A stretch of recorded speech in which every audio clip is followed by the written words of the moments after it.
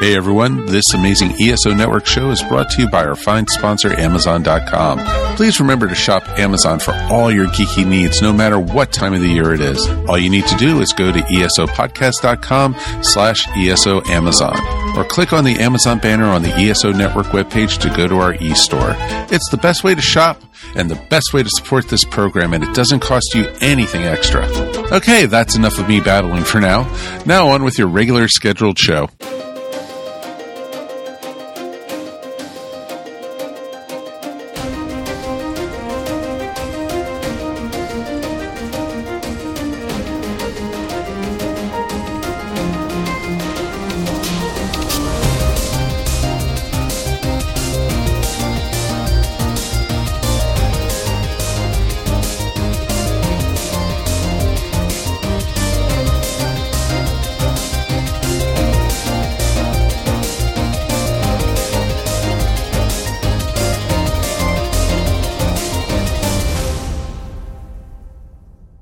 Hello, and welcome to the 42 Cast, your ultimate answer to fandom, geekiness, and everything. As always, I am your host, Nathan, and we are here to talk about the Berlanti Maxiverse, the new 52. If you were here last week, you know that we talked about Flash and Arrow, and if you weren't here for that episode, why don't you hit stop right now and go back and listen to that one, and then just come back to this one and play from here. It's okay, I'll still be here. Alright, you're back? Okay, so tonight's episode, we're going to talk about Supergirl and Legends of Tomorrow. We're also going to talk about the Invasion crossover. Sam and Ryan are still with me. So first of all, we're going to take a quick break to listen to a promo from another podcast, and then we're going to resume with the episode already in progress. Haven't been listening to the Revcast? Here's what you're missing. The sharks have an economy based on gold? Apparently. You have a shark like decked out like Mr. T with the bling all over it. Oh, now I want to see that. I want somebody to draw a picture of a shark with a mohawk. God pity the fool. I'm done.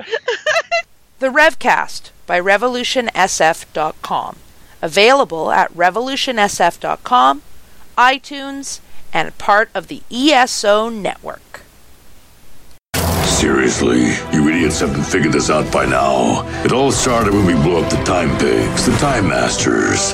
Now history's all screwed up, and it's up to us to unscrew it up. But half the time we screw things up even worse. So don't call us heroes, we're something else. We're legends. Who writes this crap anyway? But that segues us into Supergirl. Yay! Which has no reason to be affected by Flashpoint, but because of the network move, feels like a completely different show this season. Well, you know. Yeah. You cut their budget by, a third or something like that. That's going to happen. You know? Oh, yeah, the thing that annoys me the most now is every time she flies somewhere with Jean, we cut to Jean transforming into Hank on the ground already without ever seeing him actually land as Jean. You know, just a slight red glow around the Hank actor. And it's just like, seriously, why would he turn back into Hank when he's about to do super stuff? You know, why wouldn't he stay in his Martian form? And second of all, really, you can't spend just a few bucks, even go Greatest American Hero and just film a few sequences of John flying and just reuse them. You know, I mean, something. You know, I just get so frustrated by the clear lack of budget that's going on there. The mistake there was going full CG for Martian Manhunter. They should have done something more practical. I thought they definitely thought that they were going to get a longer time period in the on CBS. Maybe. I don't know. But yeah, I mean, Supergirl has suddenly become the Men in Black. And I don't know how you guys feel. I sort of liked last season. Yeah, because I mean, last season, aliens were not that common of a thing. Now they're everywhere. Aliens were the threat of the week. Well, I know, but it was always like, what new alien that's hiding on Earth are we going to find? Not, they've got bars of their own. You know, they're so prevalent that the president, you know, is going to create an amnesty bill for them. You know, they made it sound like, yeah, there are aliens on Earth, but it's like the Fort Ross prisoners plus maybe like 6 or 7 other people. Not they're everywhere. And I don't know. I liked it better when they were more rare. I feel like this whole thing of alien bars and everything else is getting a little weird. And at the same time, conversely, with the Metropolis PD handling all the alien issues themselves, the DEO suddenly has less purpose than it ever did before. And how they operate and why they're even there is a question that really needs to be answered that isn't really being addressed at all. And it's been kind of problematic for me watching the show, which I really enjoyed last season, but seems to be kind of a mess this season. Not a problem. None of that's a problem. Okay. I mean, first off, it's one bar. It's not bars. And there's basically this underground. I mean, aliens might be like 0.5% of the population is what they're saying. Superman and to a lesser extent Supergirl have brought them to the front. I mean, Superman is the quick. Think of a sports guy. You're asking the wrong guy. LeBron James? No, 42. Crap. I can't. I'm blanking. But anyways, Superman broke the glass ceiling, if you will, of aliens on Earth. He's the face of aliens, and he's made them acceptable. So I can see them coming out of the shadows, so to speak. And National City, since the moment Supergirl showed up, and now they have their own alien, and she's recognized, the others have started to appear as well. They feel safer. They feel more comfortable. I mean, you see this in life all the time with other issues. Mm-hmm. Well, and they've definitely turned Supergirl into. I mean, with last year, and it was a lot more of like really putting out the feminist agenda, basically, and they're continuing that here. But now they're kind of focusing it more on, you have immigration issues, you have LGBTQ issues that they're addressing as less subtext and more text of the episodes. Like Alex came out, and the episode that she did was actually very moving, very touching, and I think they've handled her coming out well, to the point where then Maggie's like, oh, the reason I turned you away is because I didn't want to tell you how much I really cared about you. Which was so easy to predict it was going that way. I just didn't think it would happen the very next episode. I mean, it was another one of those shortened stories. That's the Berlanti universe for you. So, yeah, I feel like it's still trying to... Yeah, in the second season, I think because they have a reduced budget now, that they're still feeling themselves out in terms of what they can and can't do. Which, is only giving them so much credit, and leeway, because it's like, you've got 3 other shows that you're working on. You should have this down by now, guys. One would think. But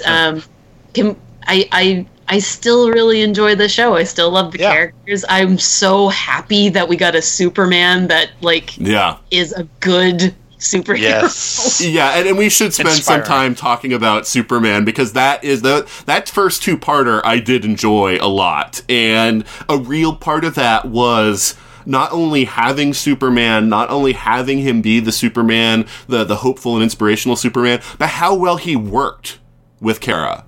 Yeah. And how much he respected, loved, cared, worried about, all those things. It was like the perfect relationship that these 2 characters could have, where they understand each other's, abilities, and it wasn't like he was trying to overstay. He wasn't doing like a Joe with Wally.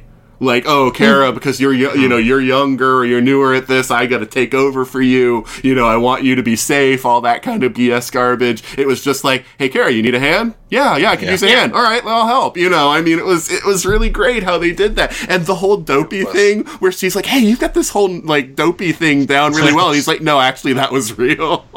Yeah, that's just him. Love that. That was the best version of Superman we've gotten, I think, in live action since Dean Cain. Yeah. And it was just, it was such a well handled relationship, and it was so it was just so perfect in how they did it. And I think it was at the end of the first episode of that 2-parter where he was like, I'd like to stick around for a little bit. Maybe you could tell me some stories about Krypton. It's like those little things are actually way more important in terms of the character building than like the big action sequences. Mm-hmm. No, I completely agree. When the photos were leaked of Tyler, I think is his name, in costume, I didn't see it. I was like, I don't see this guy as Superman. He's too narrow, in the shoulders. He just doesn't have the right look. But he brought it in personality and charisma. And probably within 5 minutes, I was sold as him, as Superman, and that's what it is. It made me realize that Superman is not an appearance. It's not how you look. It's how you act. It's the smiling. It's the winking. It's the inspiring nature of the character, and he did it in a way. I would say maybe bad story, but Brandon Routh did a good job with as the character as well. And this just I almost want a Superman show for him, but I worry that would just take away from Supergirl. And like you said, Nathan, it's the fact that he hung back. He waited to be asked, and that was just that's Superman through and through. I did like him in the DEO when he's like shaking all the personnel's hands. Yeah. Hi.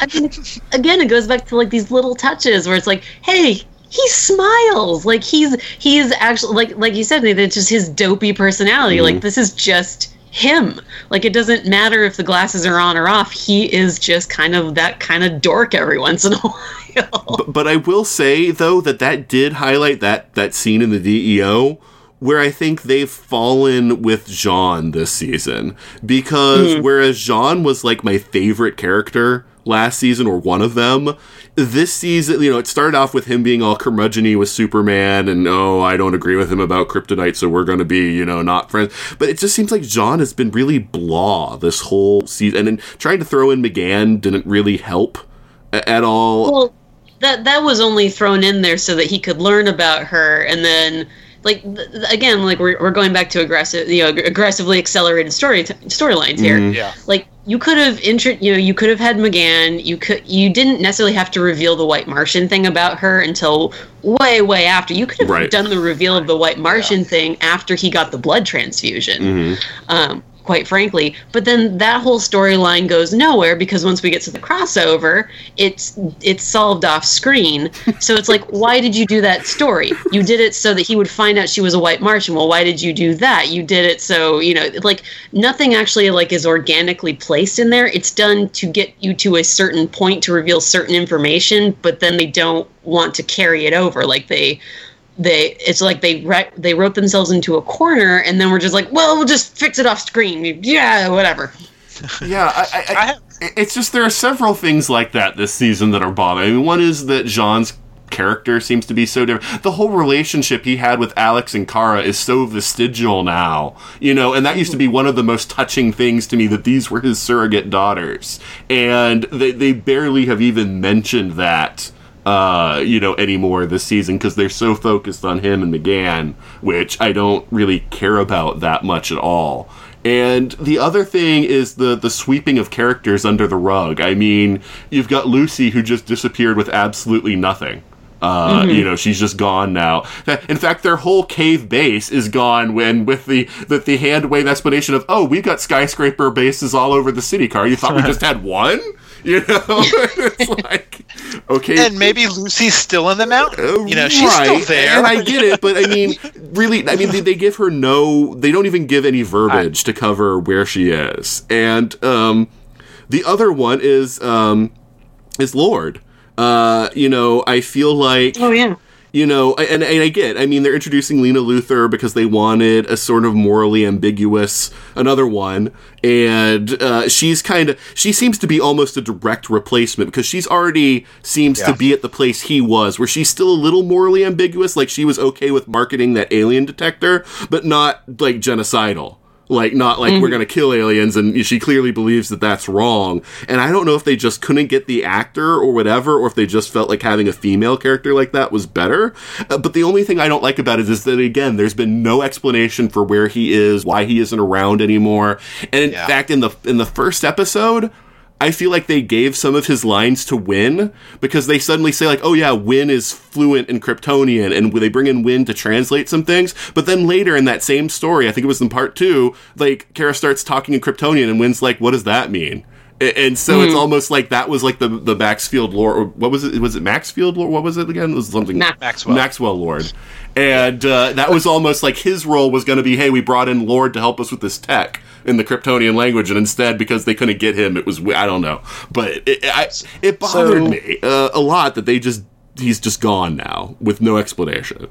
Okay, so Wynn can read it. He can't speak it. You know, that's all that is. Well, no, and it could be. I'm just saying that they just swept the character under the rug. And I know that part of that was to do the Alex reveal. But again, all I have to do is watch season 1 to know that, well, actually, Alex has been on a date, you know, in the last 2 years. And, you know, it was just not handled well. Do you really consider going out with Maxwell Lord a date? They clearly had chemistry. They did, but it's undercover at the time. Right. Don't forget. And I don't know. I don't know. I just feel like they didn't segue it as well as they could have. I agree with that. Unfortunately, having to write out Callista Flockhart.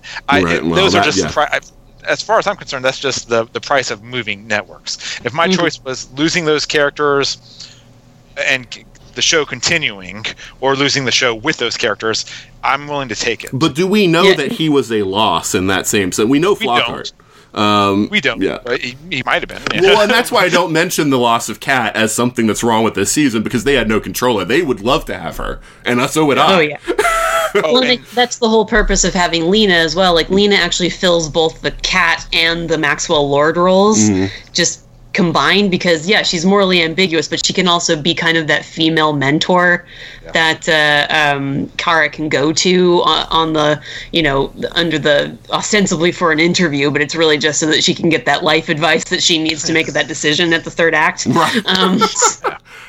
Now, how do you guys feel about Snapper Carr? Because I actually really like him. And I like the fact the actor, definitely. Well, yeah, and I like the fact that, you know, he's made it very clear that, Kara, just because you want to be a reporter doesn't mean that you automatically become one. That, you know, there's, like, real skills involved here that you have to actually hone, you know, to do this. Which was my problem with Man of Steel, where, you know, suddenly Clark can just be a reporter because he decides that's the job for him, you know, never finishing college or anything, but it's just, hey, I want to be a reporter, and Perry's like, sure, you know? Yeah, why not? But, you know, I've liked the interplay between them. I mean, he's tough, but I think that he's fair in his toughness. Yeah. Well, it's like any job at Catco. Like, you can just leave it and come back whenever you want to. I mean... Well, all right. Well, that segues us into the James Olsen thing that is kind of bothering me, because I feel like they don't know what to do with the character. Because I love Manel. I'm just going to put that out there. That's one of the changes that I really love. I love his relationship with Kara. It's so sweet. And, you know, they have real chemistry together. And so I get why they wanted to break her and James up. I think how they did it in that first episode of the new season was stupid. Oh, it was terrible. It was so forced. Like, in a way where you're just like, really? You couldn't have stretched that out over a few episodes so they can at least start dating, and then you can see the complications that arise from that? Like, it's not, oh, I just don't know what I want right now. It's like, what? Like, all of last season, you were kind of like, I really want James. Yeah. Right? Oh, God, it was such a mess. And my other problem there with the segue between the seasons was that apparently they had a spaceship all ready to go up in National City, you know, during the whole mess with Non. And it's like, really? You guys had a spaceship that you could have taken up there, and instead you had to worry about the pod and the thing, and where it's not even clear how they picked up Kara in the first place, and I don't know, anyway. But it was a commercial spaceship. It wasn't government. You know, that's like asking Delta, can we borrow your plane to bomb somewhere? You know, you don't do it. But but you get plenty of miles. So. Right. But yeah, the whole James thing, and now it's like, so first of all, Kat trusted him to be the head of her empire while she was gone, which I was like, great, so that's going to be his thing now. He's going to be the big boss. Except we never see him really doing that aside from that one episode where he had his thing with Snapper. Yeah, that's to prove that he can be the boss, and then we're done with that. We don't ever have to do that ever again. Right. And now the thing is, apparently he spends no time being the boss because he's busy being Guardian instead. And, you know, the reason why a character like Bruce Wayne works is because someone else is running his company for him while he's being Batman. But instead we've got James, who supposedly is running Catco while also being a superhero all night long. And it's not really working because they're not addressing the obvious problems there. Hey, if Ollie can be mayor and the Green Arrow... But they're very clear that he's being an awful mayor. No, I mean, that's been the through line through the whole season. Ollie isn't being the mayor. He's not showing up to the meetings. He's not doing the things he's supposed to do. He's an awful mayor. And so it's addressed. I think... I kind of look at Season 2 of Supergirl as Season 1 done over. Kind of like season 1, the CBS Season 1 was just the pilot season. And this is the real Season 1. And they're still they're finding their way in the new Berlanti verse in Vancouver. And Jimmy, I feel like they don't want the character there. But they're just kind of too afraid to kill him or send him back to Metropolis, or because you can't kill Jimmy Olsen. Right. So they're not. Well, unless you're in the Snyder universe. Yeah. Yeah, you can't. But you don't let anyone know he's Jimmy Olsen. That's how you do it. True. But yeah, his character, and at the same time, he exists only to also give Wynn something to do. Right. It's kind of like we've got these two characters, which individually we can't do anything with them, but put them together and maybe we can give them a storyline. You know?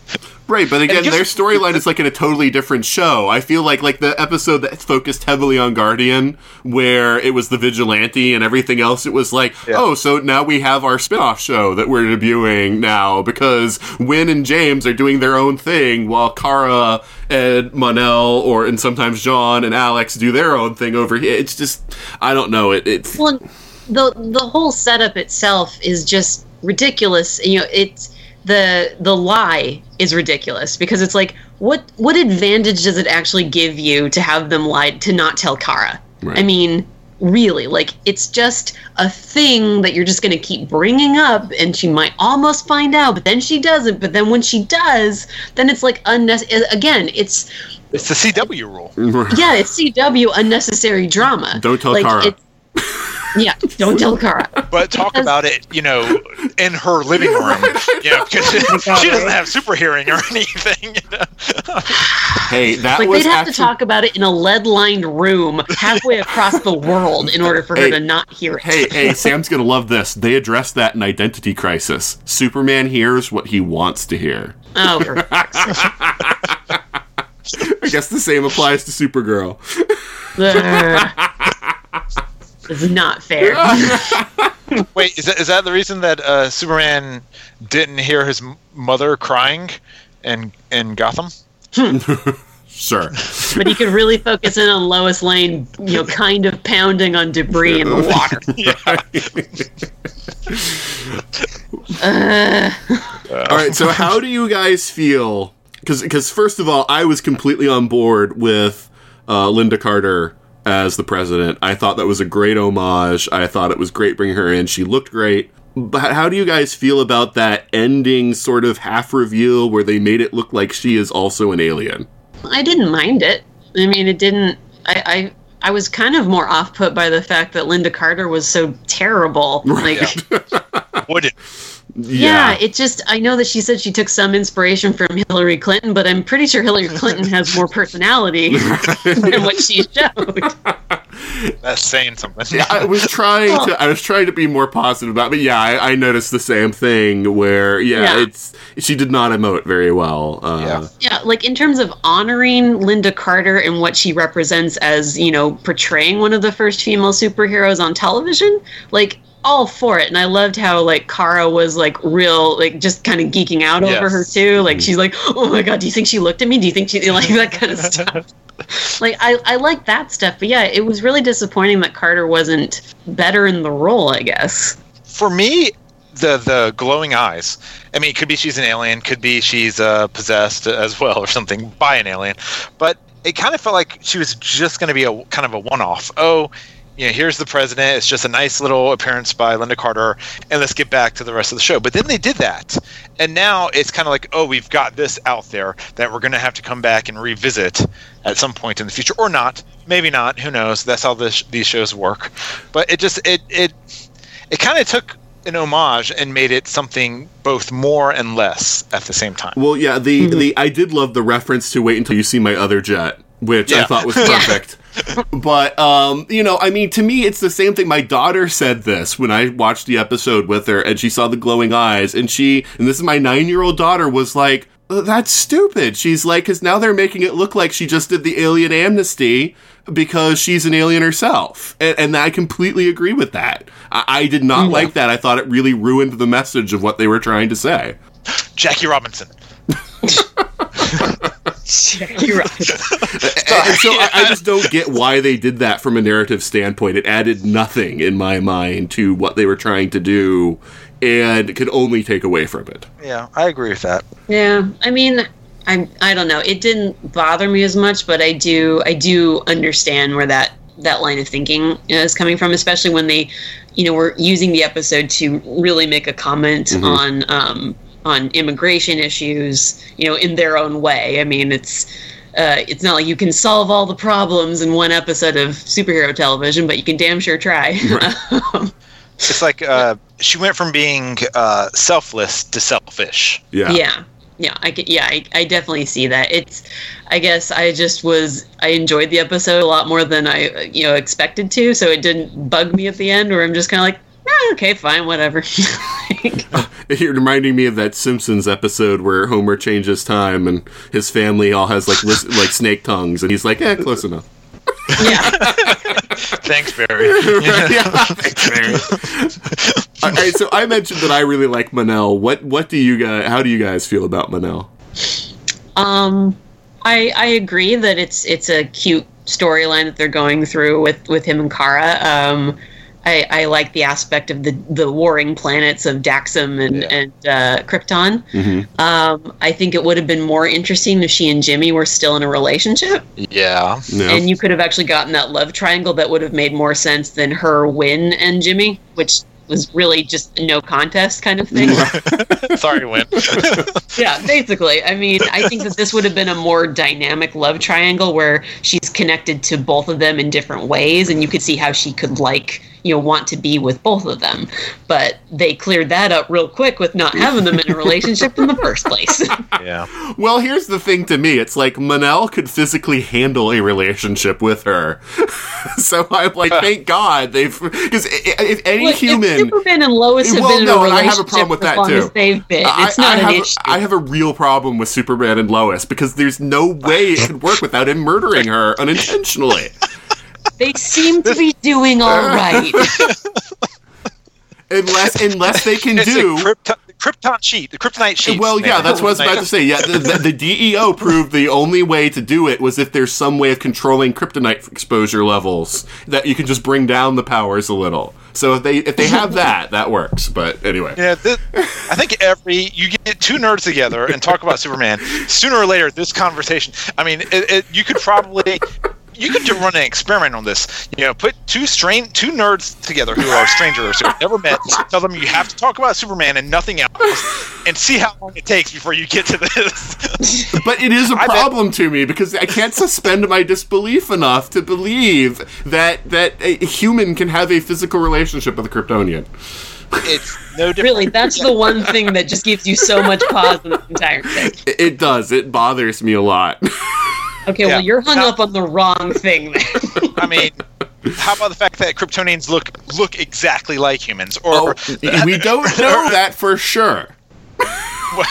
We don't know every part of them does.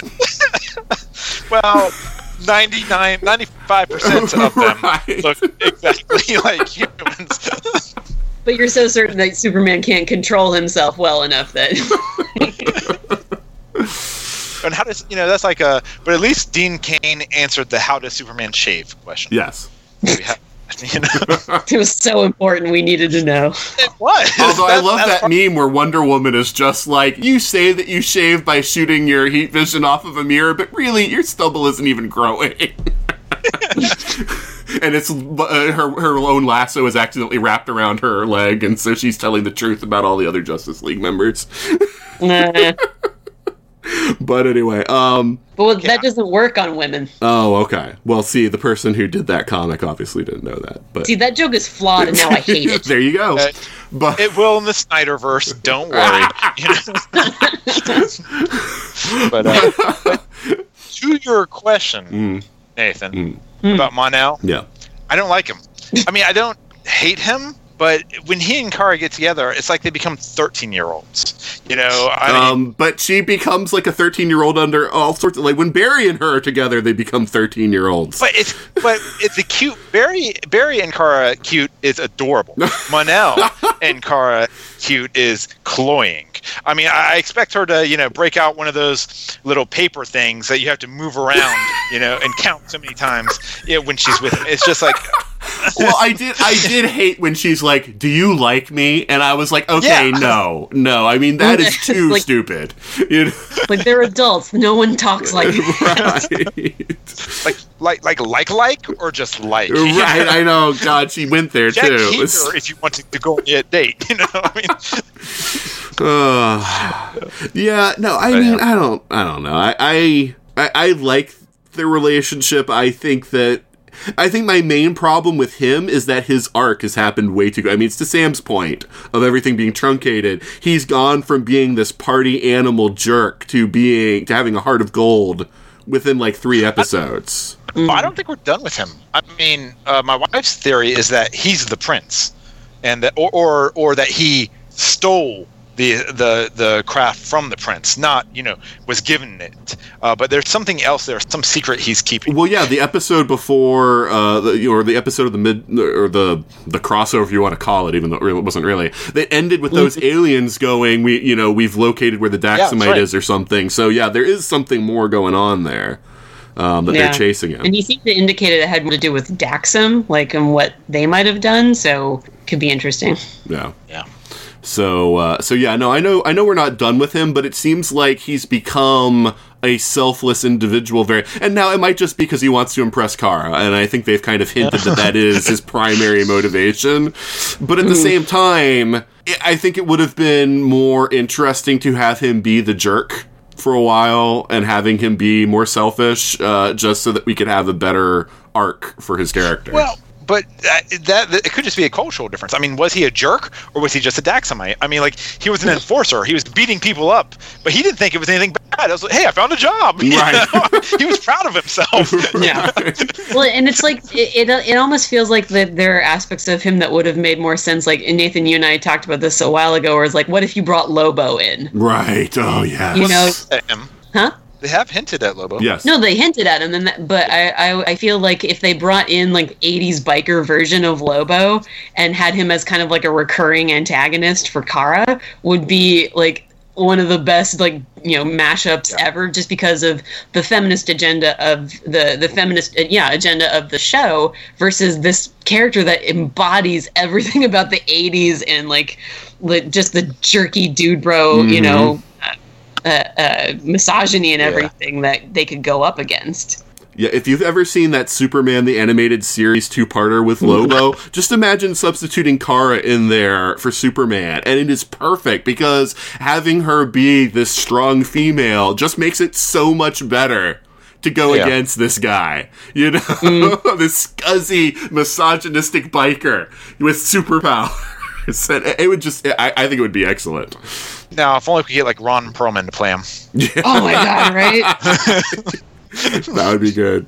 Easy, fam. So how did you guys feel about quote-unquote cyborg Superman? Because while I didn't mind them bringing back the real Hank Henshaw and making him a cyborg, in this version there is no reason for him to be called Cyborg Superman because he does not look at all like Superman. He's doing it ironically. I guess. Ultimate hipster. I thought for sure that if they did Cyborg Superman, they were going to do Dean Cain. Because... Yeah, that would have made more sense. Right.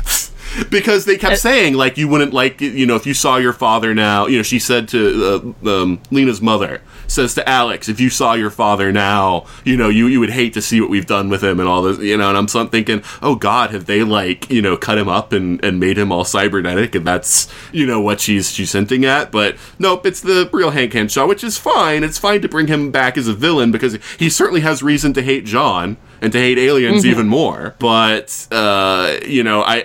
he says that he's just like, I'm Cyborg Superman. And it just seems so, like, over the top, and yet, at the same time, the delivery is so flat that it's just like, I don't get why you're calling yourself that. It almost seems like a name that Wynn would have come up with for him, and then, they would have been like, that's stupid, but still called him that anyway. Well, and the other thing is the budget cut thing of they can only afford the CG for his cybernetic face, for a few minutes, so he has to wear that stupid plate over half his head, where it's like, why are you wearing that plate over your head? Because they need to do like a Phantom of the Opera kind of thing with him.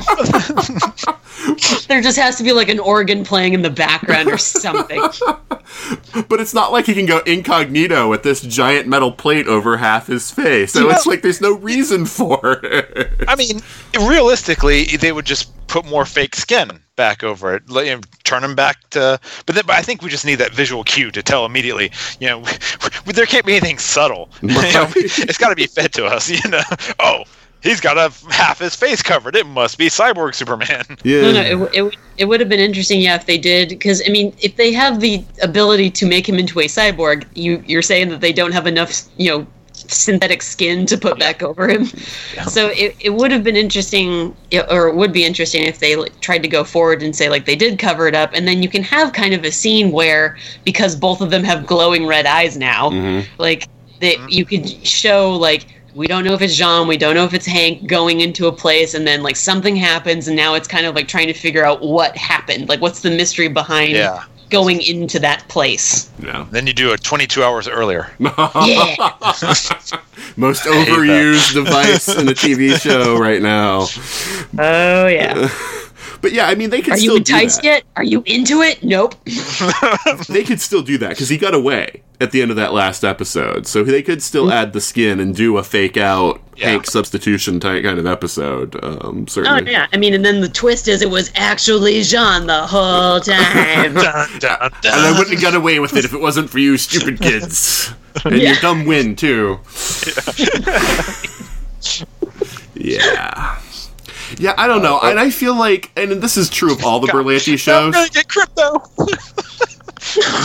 This is true of all the Berlanti shows. They undercut a lot of their villains and, like, really marginalize their potential. And by that, I'm talking about Parasite right now. Oh, yeah. Because, doing Parasite where he actually absorbs the powers and the memories would have been really interesting. But doing this thing where he just gets bigger, and ostensibly stronger, but doesn't actually drain, like, powers like, heat vision or X-ray vision or anything like that. Well, they did the same thing with Metallo. That's one of my favorite of Superman's rogues, in terms of, like, people who could actually go up against him, because, he's got a freaking kryptonite heart and everything. And I actually thought Metallo would have made a great villain for the second Man of Steel movie, when I thought it was just a Man of Steel 2 instead of a Batman versus type situation.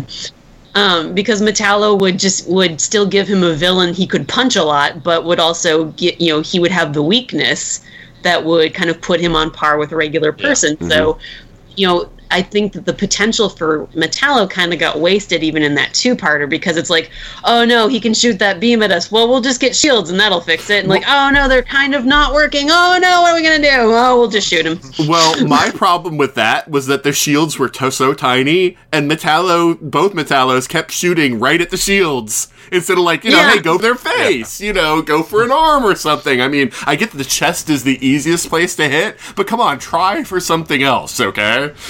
Yeah, it's like, if you're going to give him a projectile weapon that's only in his chest, maybe give him the ability to move it a little bit more. I feel like this is a flawed plan. But I did like that scene, though, just because of the team-up that it gave them. They remembered that Alex had that super-powered suit at the end of last season. So she was able to team up with Kara, and then Jean as the surprise thing of the little kid, where you're like, what is this little kid doing in the middle of this fight scene? And then like Jean just opens up with the whoop ass, and I loved that, that they worked together to defeat, and it was really good because of what Cadmus was set up as this very racist anti-alien thing, and to be like, we work together, and that's how we solve our problem. Instead of dividing, we unite. And I liked that. Even though the division thing was kind of like, were you guys really divided all that much? I don't think you were. Okay, cool. Yeah. I just want to point that out once again. The storyline doesn't really earn what it gets, but it still gets it. So the Supergirl's doing it now, and this is true of, I would say, further even than just the Berlanti shows.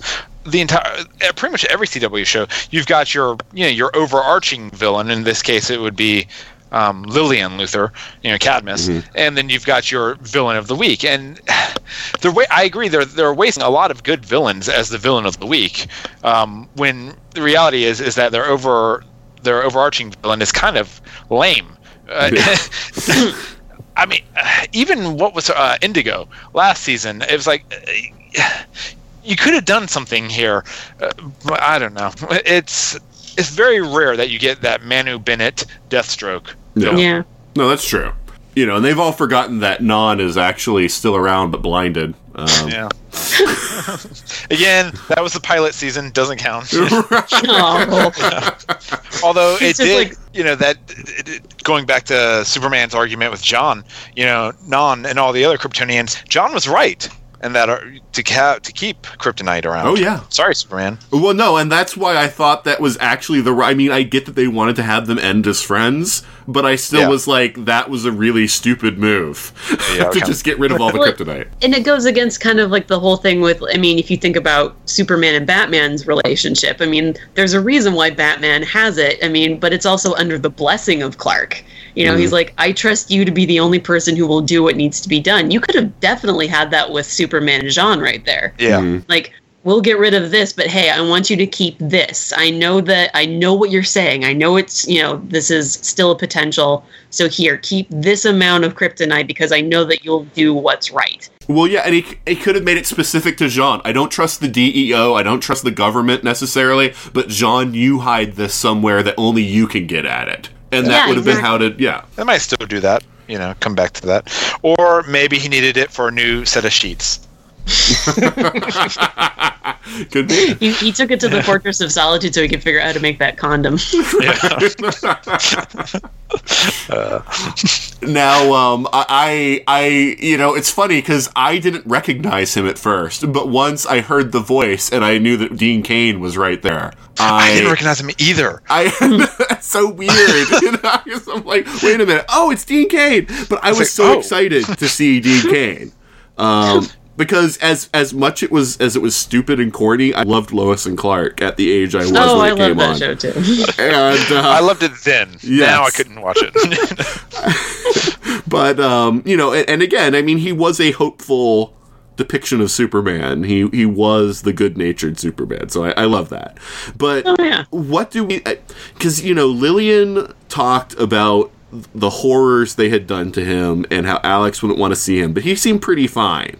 Well, that's the go-to, isn't it? He seems fine, he helps them out, he lures them in, and then, oh no, he's a villain. Exactly. He's running the show. Yeah, okay, so you guys agree with me on this one, because I think them escaping was all part of the plan. Yep. Mm-hmm. That there's some reason she wanted them out and about while she does something else nefarious. Jeremiah, it could be he simultaneously is working with Cadmus and also wanted to free his daughters. And so this once, he looked the other way and let Kara out. So I don't have a problem with that, but he's definitely a bad guy. He's definitely gone. You're not with Cadmus for that long and don't come out of it. It's like, if you came out of it like smelling like a rose, that would be surprising. And he had free run of the place, apparently, where he could just go to the cage and let them out and everything else. So it's like, something seems really fishy about all of this. He's either part of them or he's Gollum. It's one of the two. Precious. Yeah. running around in the basement, you know. I feel really bad for Mon-El, though. I mean, the guy's, like, genetically almost identical to Kryptonians, but only gets super strength when on Earth and doesn't get invulnerability, ice breath, heat vision, anything. It's just, hey, you know. Them's the breaks. That's what happens when you're from Daxam. Right. All right. So, Sam, do you have anything else to say about Supergirl? I think the only other thing is that I do kind of still like the aspect that she's learning more things about her parents. Like last season, it was very much about how, you know, justice and how her mother's definition of it, or what she tried to do, or maybe didn't have the best consequences, but was, you know, in the right place, and how that mirrored Asha and her cause. And I do kind of like that she, you know, learns that her father made a virus that was for the protection of Krypton, but was going to basically kill everybody else.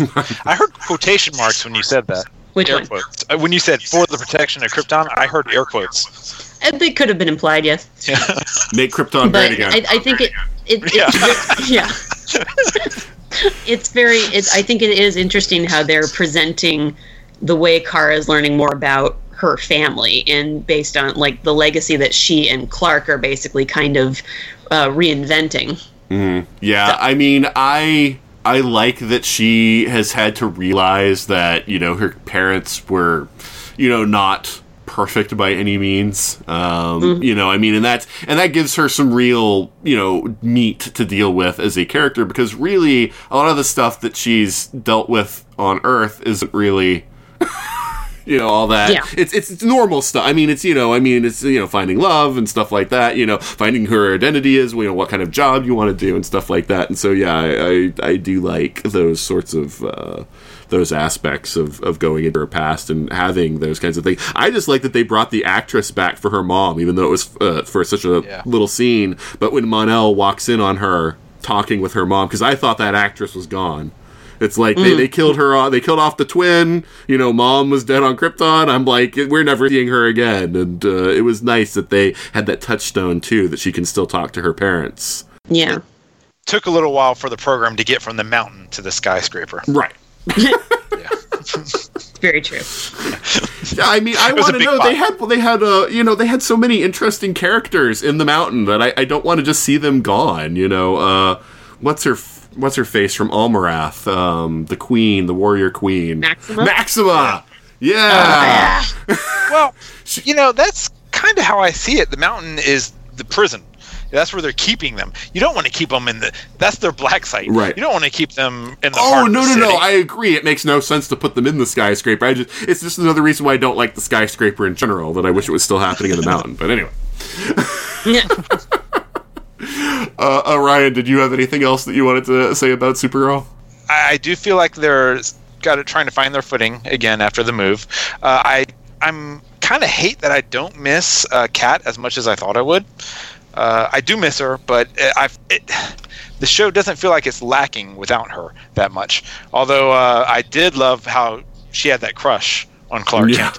That was hilarious. That, and then they're not using Miss Tessmacher enough. Yeah, I feel like with the Cat thing, I don't think that they would have divorced the show as much from Catco as they have if we still had Cat. Yeah. Because it feels like they're spending less and less time in Catco, and I think that's because without Cat, they just don't see the reason for it, except when Kara's being a reporter. Yeah. I mean, Wynn doesn't work there anymore, right. You know. Jimmy clearly doesn't want to work there right. anymore. You know?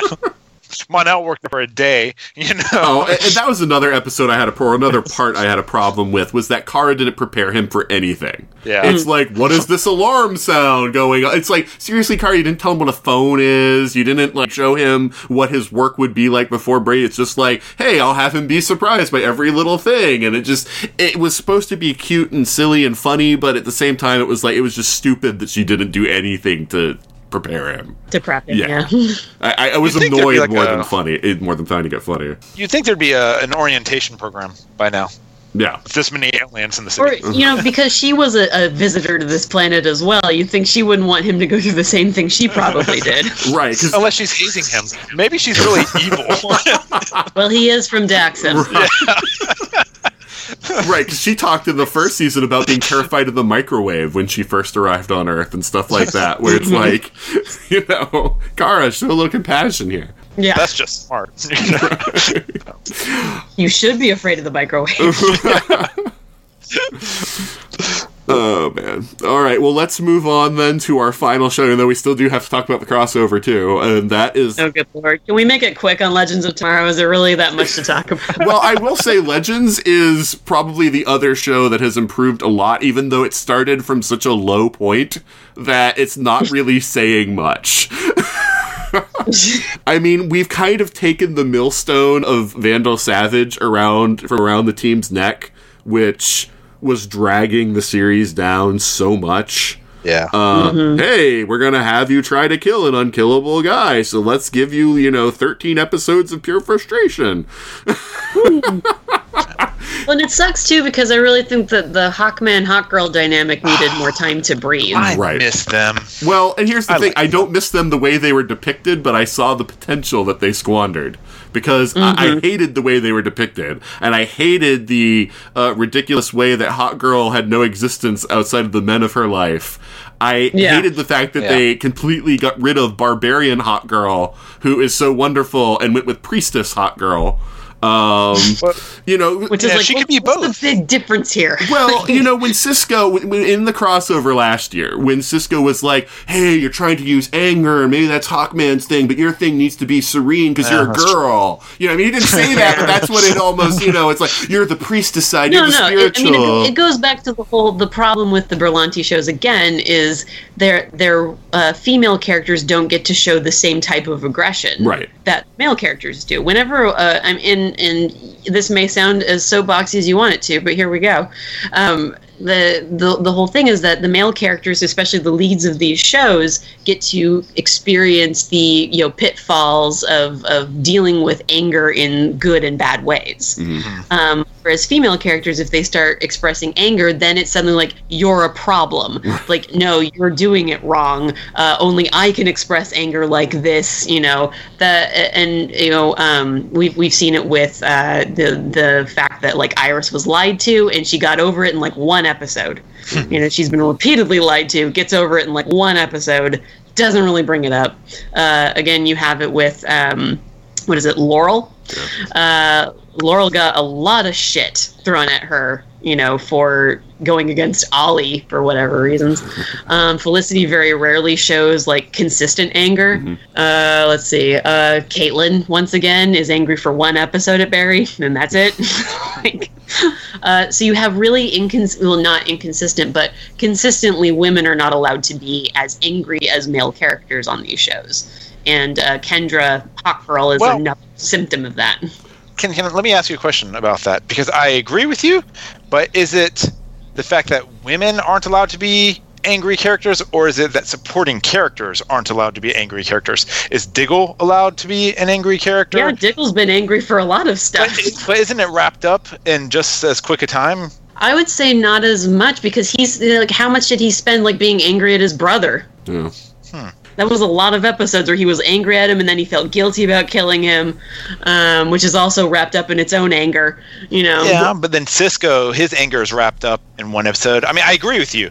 No, but Cisco gets a whole crossover in which he gets to be mad at Barry. He gets 2 episodes as opposed to one. He gets that. That's part of the storyline, is Cisco forgiving Barry, basically. So that devotes more time to his anger at Barry than Caitlin's like 42 minutes, which less actually if you consider like halfway through the episode is when they solve that one. So they do allow women to be angry, but it's the nature of that anger and how it's resolved that is not given as much time or consistency as men when they are angry. No, I just wanted to interject in there that the thing that blew my mind is that the version of Hawkgirl that most of their audience is going to be familiar with is the animated Justice League version, who was basically Brian Blessed if he was Hawkgirl. This angry, loud, overbearing character that was such a joy to watch because she just wanted to hit things really hard, and that was such a fun character. And it's like, this is... She also...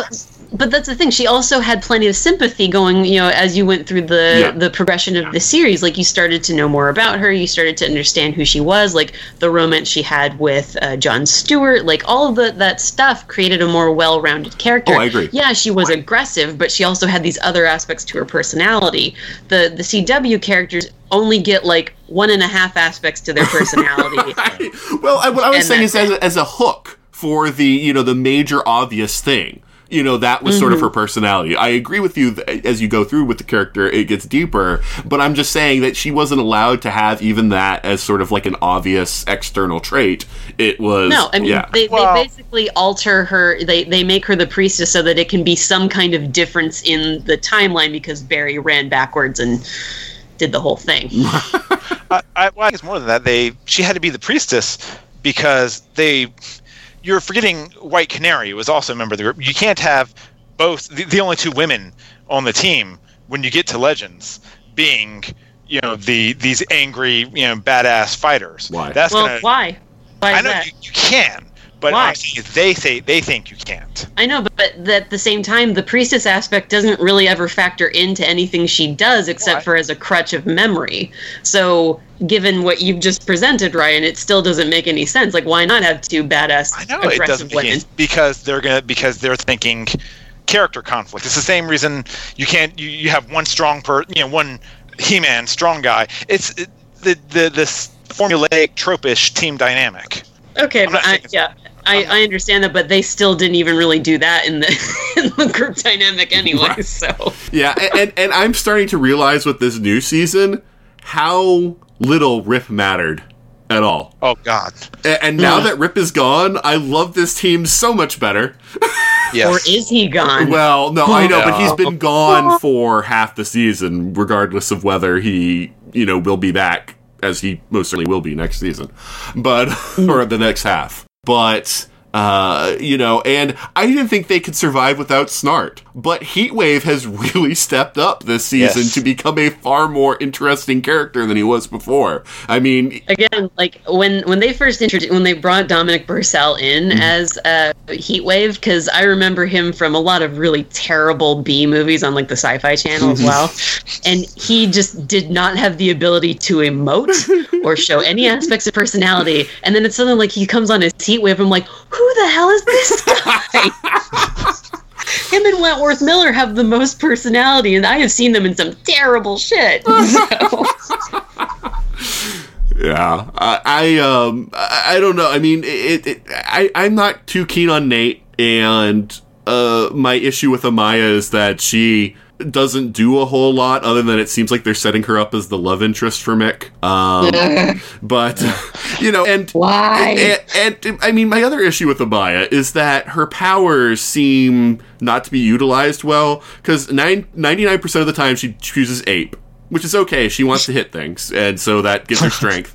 But then, like, when she'll pick something like an elephant, and I'm thinking, oh, she's going to be an elephant, so she'll just, like, run through a group of people, and they'll just, like, fly away from her, because, like, when she touches them, it's just the force, like, pushes them away. But then she starts punching again, and I'm like, wait, what makes that different from ape, then? You know? You could have the decency to grow some tusks and kill somebody. Right. So, and so on a power level, I don't get how she works. But the core team... It's done in post-production, so, But I feel like the core team has really become far more... Sarah as the captain and having that responsibility put on her has made her a lot more interesting.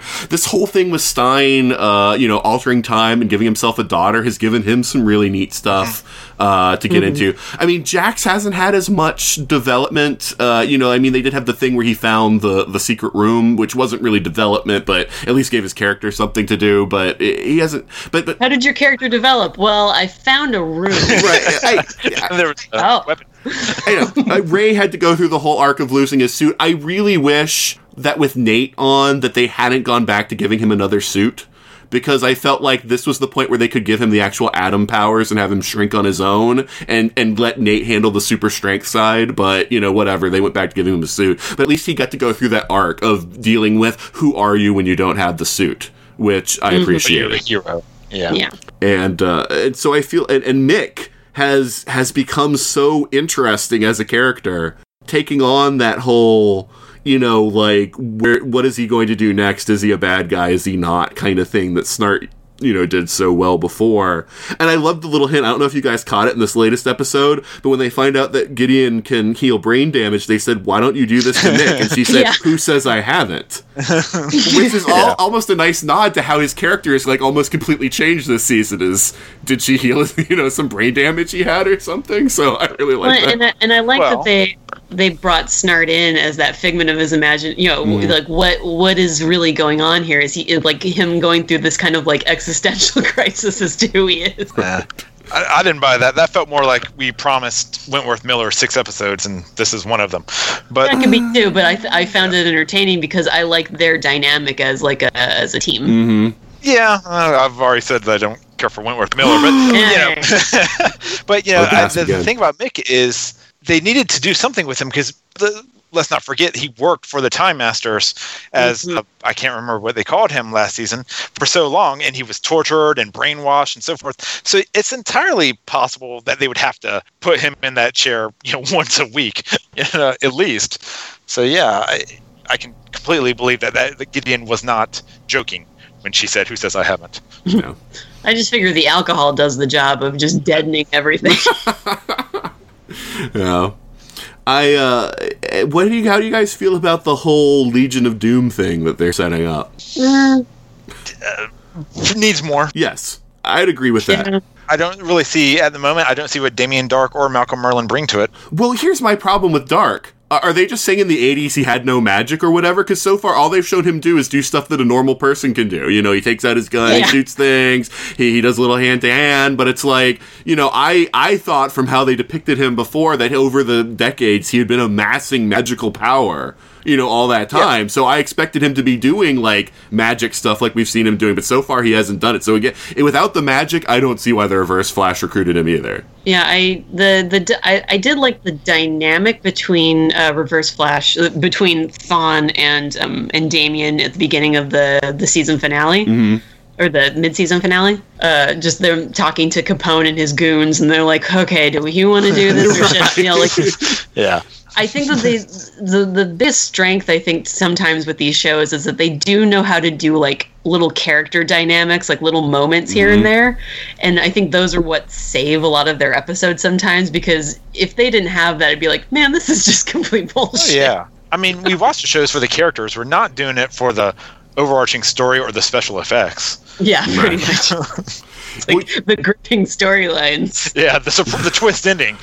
Well, I love that this idea that they say Legion of Doom with a wink because it's obviously not the Legion of Doom, but I love this idea that they've had of taking all the A-list villains that, they can use and putting them together on a team, because it does make sense where it's like, hey, if you're a villain, you keep on getting beaten, why wouldn't you say to some of the other villains, hey, let's all like get together here and take on the good guys.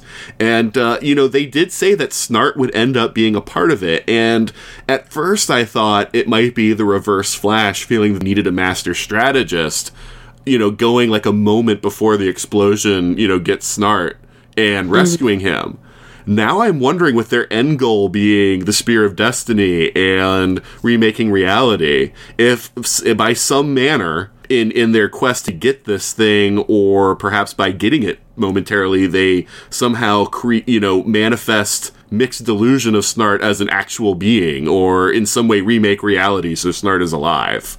In my real dream world, it would turn out that Flashpoint had nothing to do with Barry and was actually the Spear of Destiny, but I don't think they'll go there. It's just another, like, let's bring the Spear of Destiny into something. Hey, no one's ever used that before. Well, I'm just saying, because then the fact that it doesn't make sense and that Flashpoint doesn't work suddenly, because it's the Reverse Flash's whims become reality, then it would make sense. That's why none of this works, is because it's not supposed to. But I'm just trying to fix it any way I know how. See, again, I've never seen Captain Cold as more than a petty criminal. You say master strategist, and I'm like, really? I don't see it. I don't see why Reverse Flash would need him. Well, except that, how they've set him up in the Arrowverse, meticulously planning every aspect of things, timing things, knowing to the second when people are going to show up. He is the master strategist. He is the guy that if you're going to plan something, he takes everything into account and lays it out, If he was that good, he never would have gotten caught. Well, it's because of his ridiculous obsession with the Flash. Or he would have been, what Earth 2, he's mayor, isn't he? That yes. I could buy. Yeah. That one, if they did any of those, Tales from Earth 2 or Earth 3 or something like that, which I really think they should do as, a mid-season kind of thing. Should just, a good, 8 episodes with, okay, let's tell some stories from these other, Earths or whatever. Yeah. I would love to see what Mayor Snart is like. Yeah, have the Wave Rider get knocked into Earth 2's timeline for a little bit. That could be fun. Yeah, no, I'd be all for that. Gorilla City! Oh, Grodd's coming back at some point. He has to. I know, but it would be kind of cool if you got, Grodd and Talivar or Monsieur Mala and the Brain. Well, I think when Grodd comes back, he might come back with allies. Because he was knocked into Earth 2's Gorilla City. So when he opens up a new breach and comes back, however that happens, I think there will be more than just Grodd coming with him. I sincerely hope so. Yeah. Budget permitting. Right. Yeah. We can only afford one ape, so it's just Grodd again. We'll mention a bunch of other apes. It's one boomerang effect. We'll mention a whole bunch of other really cool characters that are apes, but you won't see them. Yeah. But, there isn't much to talk about with Legends, I feel like, because it is so much adventure of the week, other than... Oh, it was nice seeing Jonah Hex back. I like Jonah Hex. Yeah, no, and I do love that actor and how he's playing Jonah. I did like that. Yeah.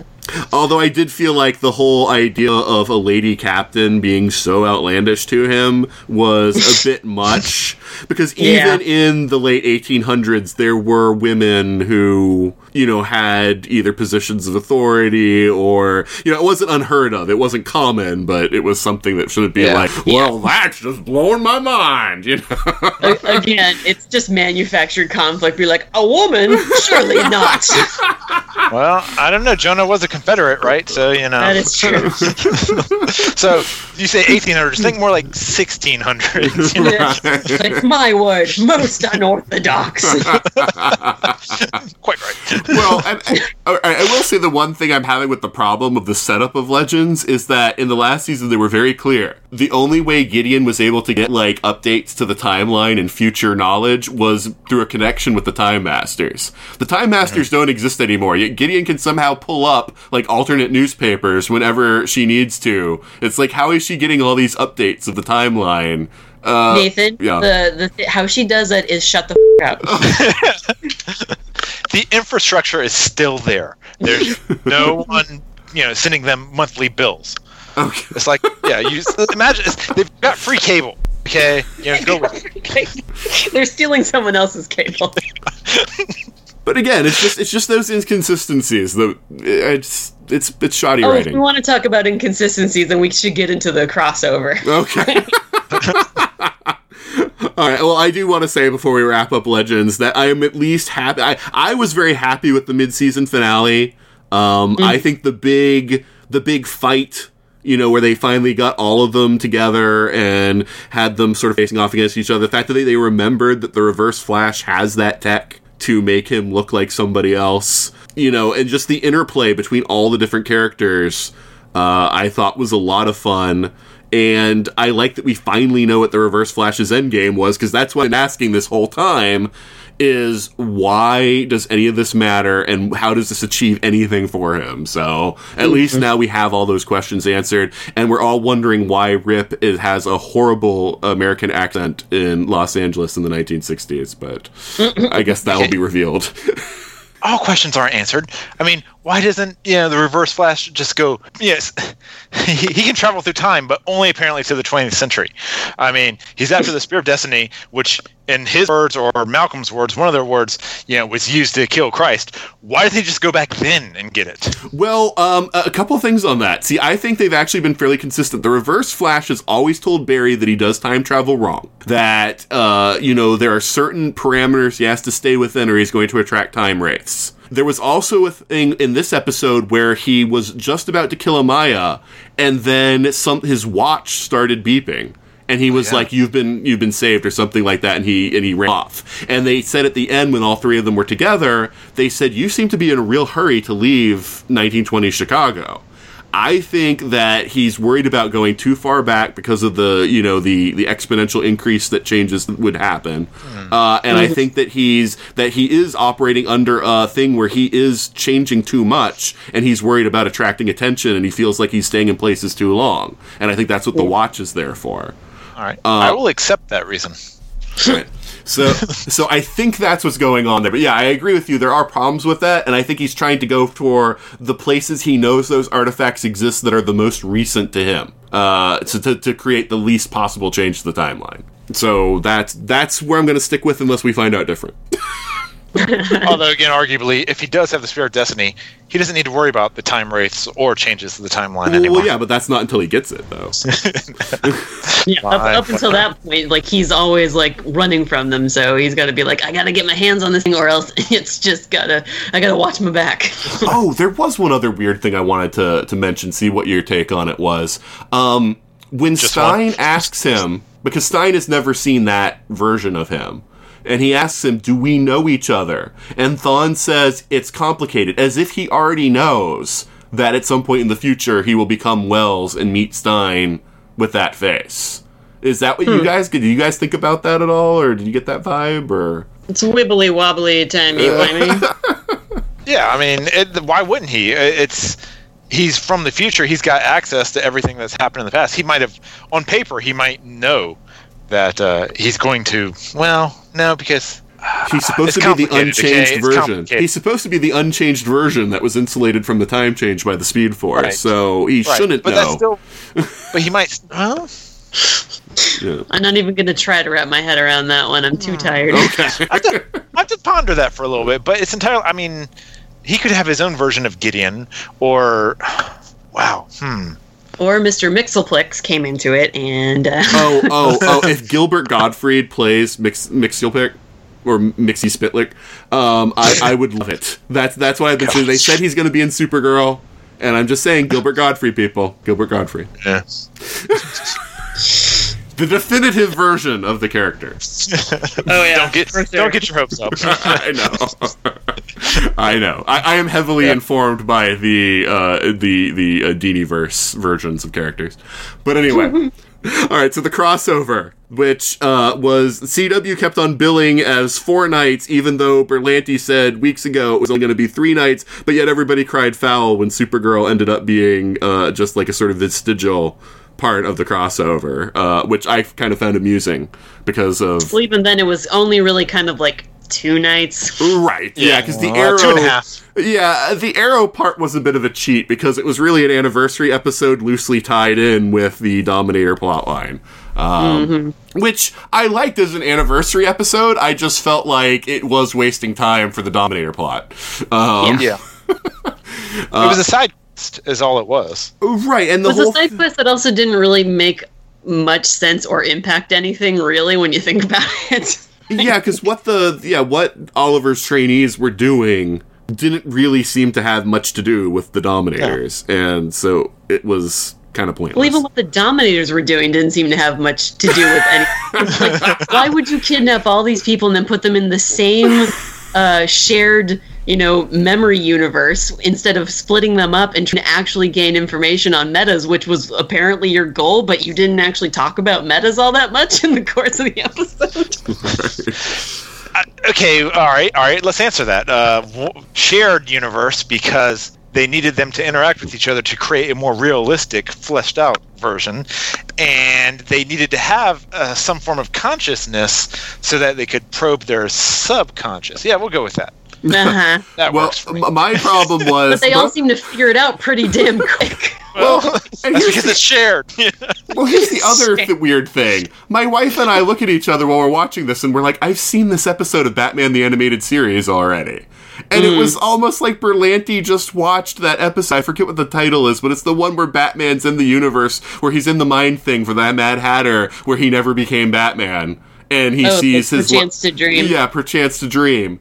And it's like... It's like he saw that episode and was like, "Hey, this would make a great episode of Arrow." And I don't know. It just felt like I'd seen this whole thing all over again. And you know what? It's a trope. Next Generation did it. G.I. Joe did it.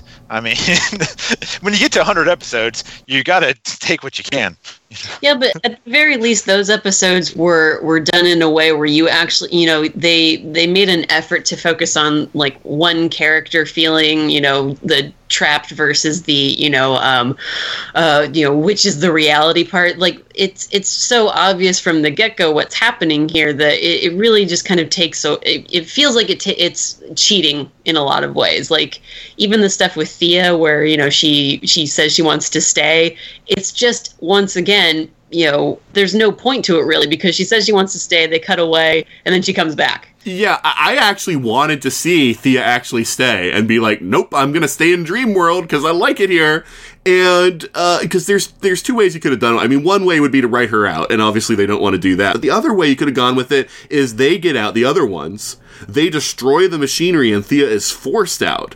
And then Thea is basically like angry at Ollie and decides, you know what, when I became Speedy again, this is what happens. I'm never, and actually finally cement that she's not going to be Speedy again and drive that sort of wedge in there between them. And that would have been a more interesting character choice than just, I'm going to stay. No, I'm not.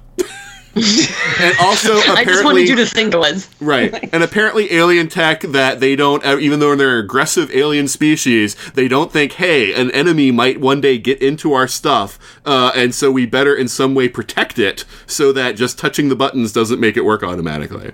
Yeah, I answered that one for you too. I don't recall, Nathan. Well, no, I mean you just said DNA was, but DNA wasn't the only thing I was talking about. You're like DNA's too hard of a thing to make as the lock. No, not even that. You go onto any Air Force base, and assuming you can get onto it and get out to the runway, jets don't have keys.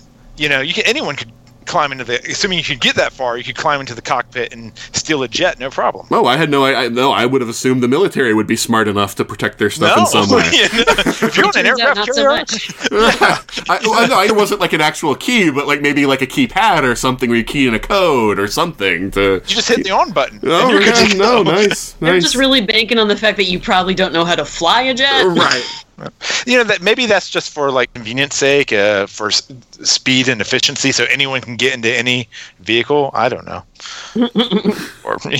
or again, it's lowest bidder makes these. So But I did love seeing Moira again. I liked seeing Robert Queen. I liked all the little callbacks. I liked seeing Laurel again, where it was just it was kind of funny in a way, unintentionally, that when she's crying at the end that Ollie needs to stay, that it's almost like I want to be on the show again. If you stay, I can keep on being on the show. But then it turns out she's going to be on the show anyway. So I guess that wasn't what it was. But it was a very effective scene. Like coming from Laurel, like it shows like just how good of an actress that she can be when given the right material. Right. And it was a gorgeous dress. Yeah. Yeah. Yeah, yep. It was better than usually your 100 episode, you get the flashback episode. Mm-hmm. So I think they kind of threaded the needle here. They had to do the crossover episode. They had to do an acknowledgement that's 100 episodes. And so this, I didn't mind the shared world aspect. I agree. The B team was crap. That could have been, they should have had them holding the line, trying to fight the Dominators, who are, I don't know, trying to take the vice president or something, anything else, but just going off on their side quests after a piece of tech that Felicity and Curtis could probably build in their sleep. Well, and it's also based on like this, again, manufactured drama where, Renee is all just like, I don't like metas. And then they rescue him, and then he's like, hey, you metas are okay. It's like, what? The more you know. What is the point? It's the same in the Legends of Tomorrow one, where it's like they need a reason to sideline Supergirl, so then Ollie suddenly doesn't trust aliens. Right, when he was fine with her in the Flash one, and suddenly he's like, Kara, I can't deal with aliens. And then she saves him, and then it's like, hey, I was acting kind of stupid there. It's like, yeah, and I don't even really understand why. Well, I mean, but how stupid is that? It's like, oh, I have a problem with you, and so, I'm an Archer, you're freaking Supergirl, but you need to not be here. It's like, deal with it, Ollie. Yeah, it's like she's basically God mode for all of them. She can do more than any of them combined. So they have to sideline her so everyone else gets a hero moment. But it's so out of character for Ollie, and then it doesn't seem like something Kara would do to just stand by while everyone else is getting their ass whooped. I mean, Ollie entered 9th grade right then, and more so than usual. Getting back to the Arrow part, I'm just going to finish up with the one thing that really annoyed me was having Deathstroke and having it not be Manu Bennett. And I get that they couldn't get the actor, but at the same time, it's like, don't even bother bringing in Deathstroke if you can't get Manu Bennett. No, I think that's the advantage of having someone in a costume. You can recast them if need be. I think it would have been more jarring not having him than having someone else in the uniform. It's kind of like, for me, what was more jarring was the CG Colton Haynes and Tommy Merlin. Right. I was like, ugh. I couldn't even tell who some of them were. They were so blurry. But I kind of guessed who they were from the lines they were, doing there. I did appreciate that you told me what the one about Tommy meant, though, when Merlin was talking about him, though, because I didn't know he was on a hospital show set in Chicago. Yeah, Chicago. That was a great joke. I did pause to laugh at that one. So yeah, I think that's, unless you guys want to talk more about the Arrow part, that's, enough for that one. But, I liked the Flash part. Flash was the best one.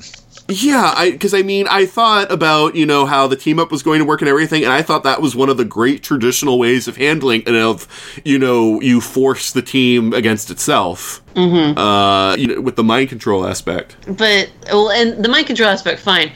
I just, again, didn't care for how the secret, quote-unquote, comes out about, Barry's message, and Cisco, because he's also being a child right now, is, you need to tell him, and I'm just mad at Barry, and brr. And then, yes, okay, everyone's pissed off at Barry, rightly so, because, he screwed up. He did something that affected all of their lives in one way or another, and to a certain degree. But again, after they have finished fighting each other because of the mind control, then suddenly it's like, hey, Barry, you know what? Whatever you did, we're still behind you. It's like, he did nothing to earn that. What the hilarious part about that is, it's like, we're going to be mad at Barry for changing these little things in our life. And then we're going to learn later on that Barry is the reason the aliens are freaking here attacking us. Mm-hmm. But that's cool. Right. No, Barry, we're not going to give you to them. You stay. Well, it's kind of ass backwards. What was up with? I at least appreciate that they kind of threw it back on Cisco, in the Legends of Tomorrow part, where he takes something and doesn't realize what kind of repercussions that can actually have. So it is. I think it is the best way they could have wrapped that up, instead of it being like, oh no, one of them's in trouble, the other one comes to save them, oh hey, everything's okay again. This was actually like Cisco understanding like how easy it is to actually change the timeline and not even realize it, even though Barry did it, to want to do the right thing and have it just for the good reasons, but then you don't realize what the repercussions are going to be. The problem with that was there wasn't a good reason for them to go back in time. The Legends of Tomorrow part, it was in fact the stupidest thing that they could do. Even again, I hate bringing my daughter into this, but even my daughter's like, seriously? She's like, after all the problems they have screwing things up in history, they're gonna go back in time? And I'm like, I know, honey, just wait for it. That's how superheroes solve problems. The whole crossover, as awesome as the awesome parts were, it felt like they came up with it like 2 weeks before they had to shoot it. It's like, we got to do this. Let's have aliens. You got one long weekend. They could have just done Starro. I mean, Starro. I mean, I'm serious. Yeah. Like, Starro is actually like a credible threat when you think about like the heroes it can attach itself to and what kind of an issue that would be. you know, if you spend 2 episodes where it's Starro using the heroes against each other, and the next 2 are kind of more like the government is pissed off at the superheroes, and then they have to kind of like fight through that. You know, there's instead of, I mean, again, the Dominators could have been an interesting thing if they'd actually given them some kind of an actual story. Right. I mean, there should have been. It shouldn't have just been suddenly this crossover happens from an alien attack and then bam, it's over with. This should have been built up. You know, small little hints, a slow burning flame in all the shows for an entire season. You could have had the Dominators moving from universe to universe, and that would have been a more organic way to bring Supergirl into it as well, because her Earth would have been just as threatened as Earth 1. It felt forced. Really forced. I do need to bring in one thing, though, that I thought about with Sam talking about, you know, team-ups and whatnot, is that we have not mentioned that the Hall of Justice debuted in this crossover, and I feel like that's really important to bring up because I squeed. Yeah, when I saw you weren't alone. Of course, the Flash would show it too, because the Flash is all about that kind of stuff. So it's really, it's so fitting that the show would be like, oh hey, here's the Hall of Justice. Now back to the action. Right. Yeah, but in Central City, though. You know? Well, yeah, there were weird choices in the crossover too, and part of it was because what characters they could use in which parts, because you know they hadn't been around as long, so they didn't want them in all 3. Because things like, why did they bring just the little drop ship originally with most of the legends, but leave Nate and Amaya behind on the Wave Rider? Why didn't they arrive with the whole Wave Rider right at the beginning? There was also the weird thing where Ollie suddenly, even though he's the one with the most experience and would be the most likely to be the leader, wants Barry to be the leader, even though he's just whispering to Barry everything he needs to do, and even Sarah calls him out on it, like we can't hear, you're telling him everything. Or just to pretend, just so it can be a bigger deal. Just so it can be a bigger deal when when the thing comes out from future Barry, that it's like, oh, we're not going to follow you. You know. Well, and even then, it doesn't. It's like, okay, we have this threat, and you're mad at Barry, fine, but you're gonna really sideline him. Like, Barry and Ollie are your 2 most experienced, technically, in terms of like how long they've been doing what they've been doing, and you're just like, no, we're cool. You guys can just like stay here.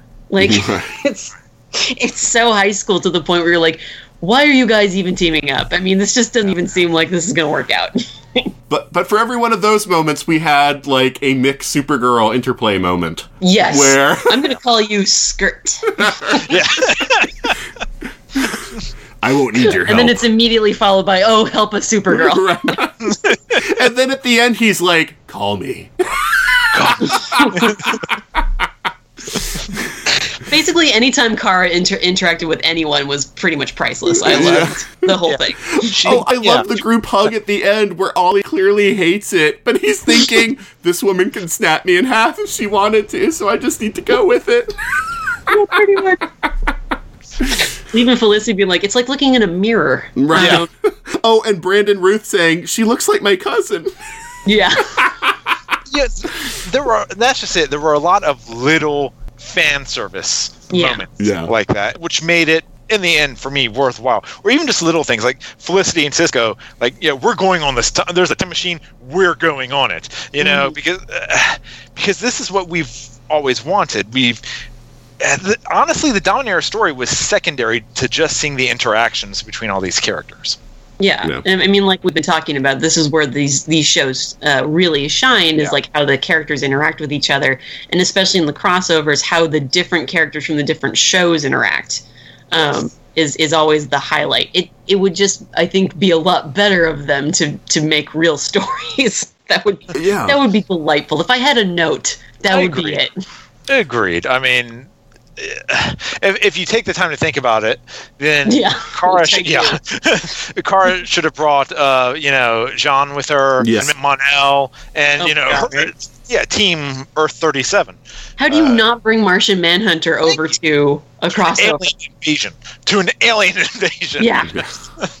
Like, Jesus, like that's like 2 parts of your Justice League, like right there. Yeah, I know. It's like, Jean, these guys want to do to Earth what the White Martians wanted to do. I'll get them, I mean. Kill them all! Right. Yeah. I mean, I did like that they gave 10 minutes for wrap-up at the end. So we got a lot of that, sort of, we built everything up to the big battle, and then they got to have those moments where they were even still kind of basking in the 100 episodes of Arrow, even though it was Legends of Tomorrow, where, Sarah and Ollie talk about how it all started with them.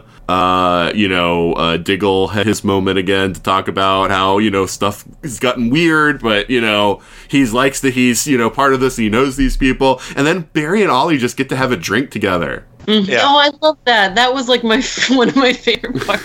It's like, what would we do? Right. Just have a drink. Well, I mean, these are two people that, through any other circumstances, would not be friends. Yeah. Right. They would have never met. Yeah, yeah.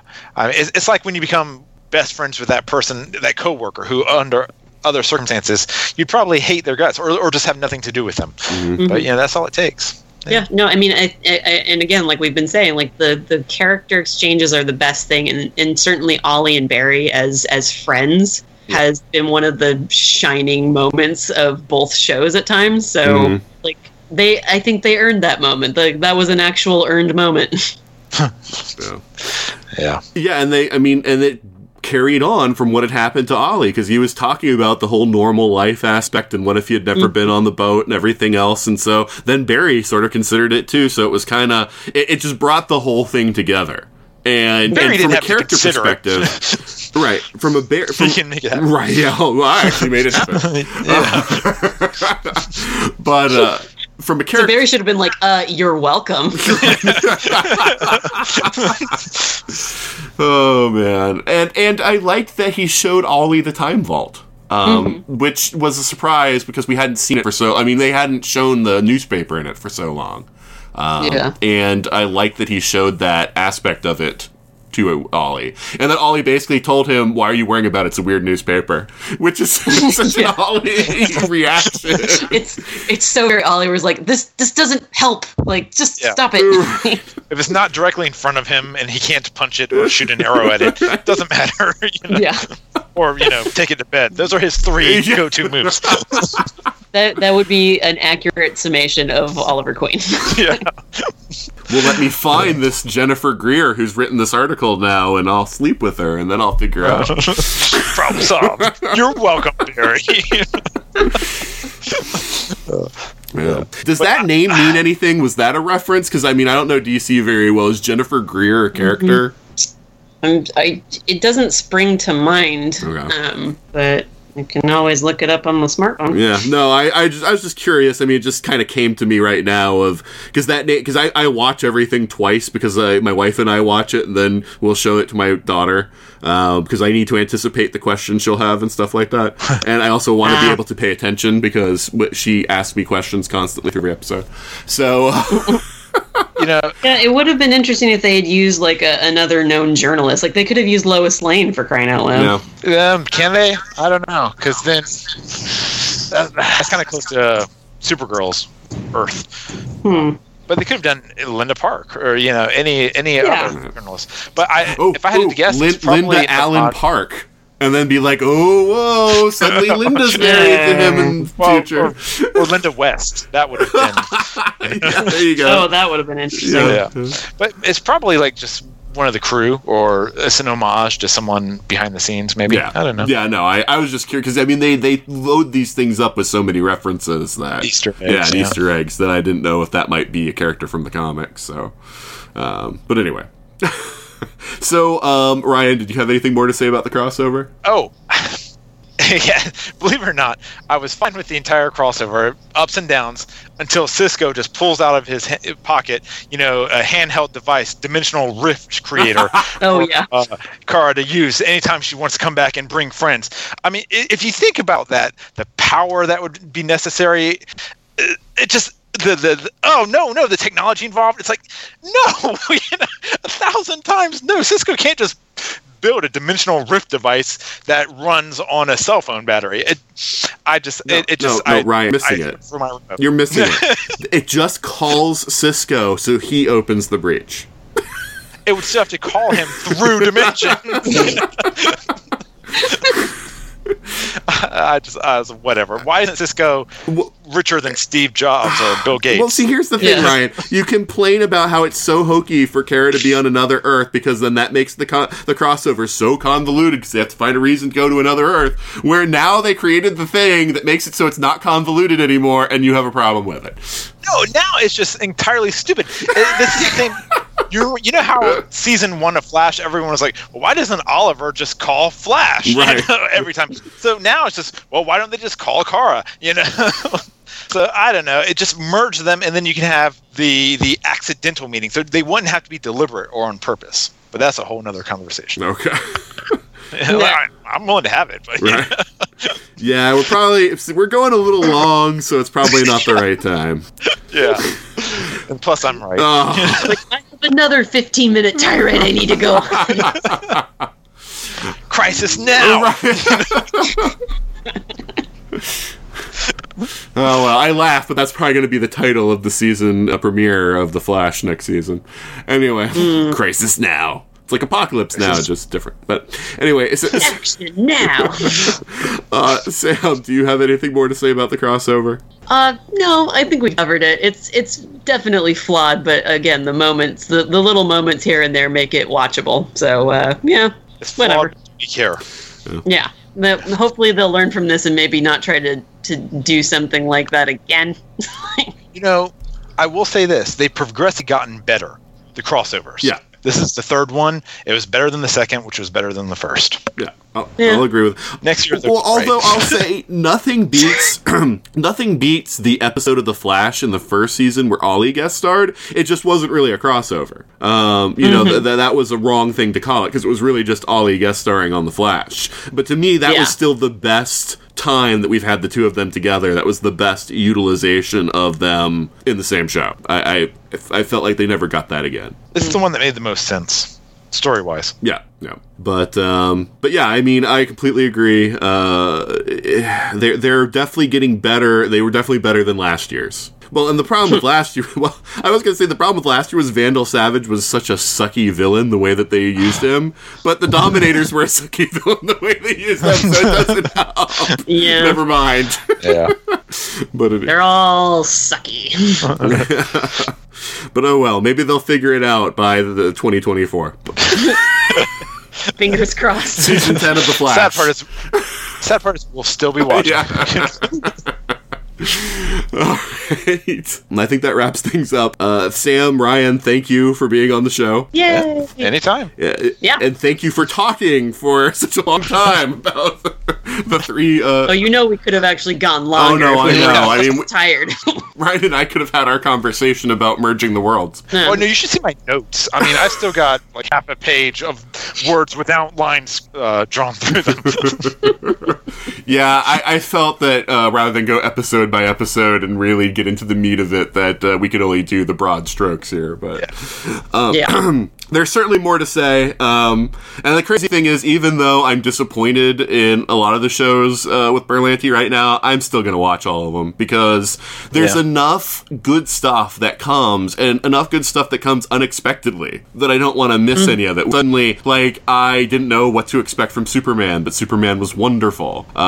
Stuff like that where it's like I never want to miss, when they do it right. Look, if I have the opportunity to get a king shark, I'm always going to keep coming back. So. I will say at this point in time, when you've got a universe that's 4 shows across, I kind of think maybe the 22 episode format doesn't work anymore. Maybe they need to go down to like the 10 episodes, get it tighter and more concise and on point. Well, and that's the thing. It works when it works and it doesn't when it doesn't. Because like season 2 of The Flash, I definitely feel could have been done in 13 episodes. Mm-hmm. And I felt like because they made it 22, that a lot of that dragged on. Season 3 of Arrow's another example of a season that dragged on like way past where it needed to. Their problem is that they set up a villain that really only meant to last for like 10 episodes. They seem to think that they can still do this like entire season long arc when in fact the villain, how they write them currently, I mean, unless they do a drastic change in how they actually structure and write episodes, they need to set up smaller villains to take on in a shorter amount of episodes. Yeah. Because otherwise they're just doing filler. Right, because I don't think season 1 of The Flash could have worked as 13 episodes, but it was fantastic as 22. And the same thing with season 2 of Arrow. It was fantastic as 22 episodes, where every episode mattered. And it was because they had a clear line of focus. Right. And when you have that, then you can stretch that out over 22 episodes because everything's informing the next one. Mm-hmm. But once they get into that kind of like weird complacent stage where they're like, okay, we'll just like do this thing and we'll figure it out. When they do that, that's where it all starts suffering. Like, so they really have to like refocus on smaller arcs that can maybe like both add up to something bigger. But I think that every time they try and do these like longer ass arcs, it just doesn't work, I think, the way they really want it to. Yeah. Well, especially when they're crossing shows and so forth. I mean, 88 episodes versus, Legends isn't 22, but nevertheless, 3 full seasons and then Legends versus it drags at your attention span, frankly. No one really necessarily has time for that anymore. They're at the point now where they're taking the viewers for granted. No, no, it's true. I mean, it will be interesting to see if Legends, which got extended, it's now 17 episodes, if it feels like half of it is filler, or if all 17, when we get to the end, will we say, wow, that was a good season? Or will we say, man, that took way too long to get to the end? So we'll see. So that was season 1. Yeah. So far, I don't think they've wasted a lot of time, because they did have to establish Nate and Amaya. They did have to establish the villain team up. And so if there's a true through line through this back half of the season, I think it'll be okay. But if there's a lot of filler still, then I'll feel like 17 episodes was more than they needed. Mm-hmm. Yeah. The pacings on Legends has been good this season, for sure. Well, I like the fact they can actually do something now, instead of like 12 episodes of, we can't actually defeat Savage. We can't defeat Savage. You know what? We can't defeat Savage. Which was just like, it was just, such a slog. But anyway. Actually, turns out we can defeat Savage. That's why the one episode I really liked in the first season was the Wild West one, because it had nothing to do with Savage, and they actually affect change, in the situation. So, anyway. Go figure. Yeah. All right, but again, thank you for being on, guys. Before we talk again, Sam, why don't you say goodbye and let people know where they can find you? Goodbye, Internet. It was nice knowing you, but I have to go to my home planet now. It's basically, if you want to follow me on Twitter, you can so at darling_Sammy, SAMMY. You can also go to maniacalgeek.com and read stuff that I will hopefully, by the time this comes out, be writing a bit more of, because I've been on a tiny bit of a hiatus. And you can also find the podcast there for That Girl with the Curls, which will also hopefully be coming back from my tiny little hiatus. So, that's probably the best ways to find me. And Ryan, why don't you say goodbye and let people know where they can find you? Well, as usual, I will never say goodbye to the internet. I'm always watching it, and even when it doesn't think I am. That's what my phone and laptop and desktop and everything is for. My TV, But let's say they can find me at geekstranger.com. Sure, why not? Maybe I'll have stuff up there by the time this comes out, And otherwise, you can find me on many fine venues like this, the 42 Cast, and anywhere else I'm invited to opine endlessly. Well, thank you both once again. And if you can't find anything new from Ryan, at least you'll find his musings on Batman v Superman, which is up on Geek Stranger. Yeah, there's stuff there, but nothing's in summer. You can listen to my 3-hour rant on Batman versus Superman on the podcast as well. Part of the fun I'm going to have doing this podcast is that I now get to rant about every movie that I want to rant about too. So. Woohoo! Ranting is fun and cathartic, kids. Well, when you do your Rogue One, I'm volunteering for that one right now. Yeah, I actually think that what I'm going to do is where everyone else tries to do everything opening weekend, and I usually can't do that. I think what I'm going to do is do reviews a little after the movie has come out, so that I can get more people on board and also get more potential listeners, because I know I avoid podcasts that talk about movies that I haven't seen. Oh yeah, no hurry. Just when it happens. No. But no, it has been in the back of my head. But anyway, but yeah, so this has been the 42 cast. I thank everyone again for listening to the show. Let us know what you like, what you didn't like, and you can do that by emailing us at everything@42cast.com. Probably by the time this debuts, I'm going to be more assertive and say by the time this debuts, we will have a 42 cast Facebook page, and you can find me on Twitter as _blogger_who. So join us back next week when we'll be talking about some other awesome topic in the geeky sphere, and until then, take care.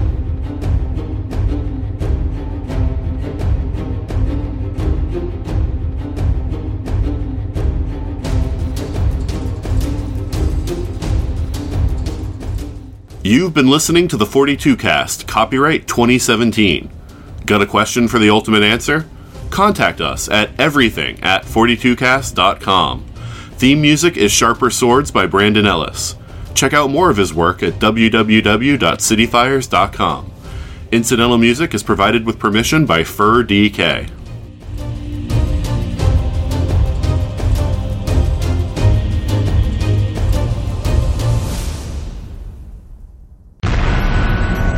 This has been a broadcast of the ESO Network, your station for all things geek, classic, current, and beyond. Be part of the crew at ESONetwork.com.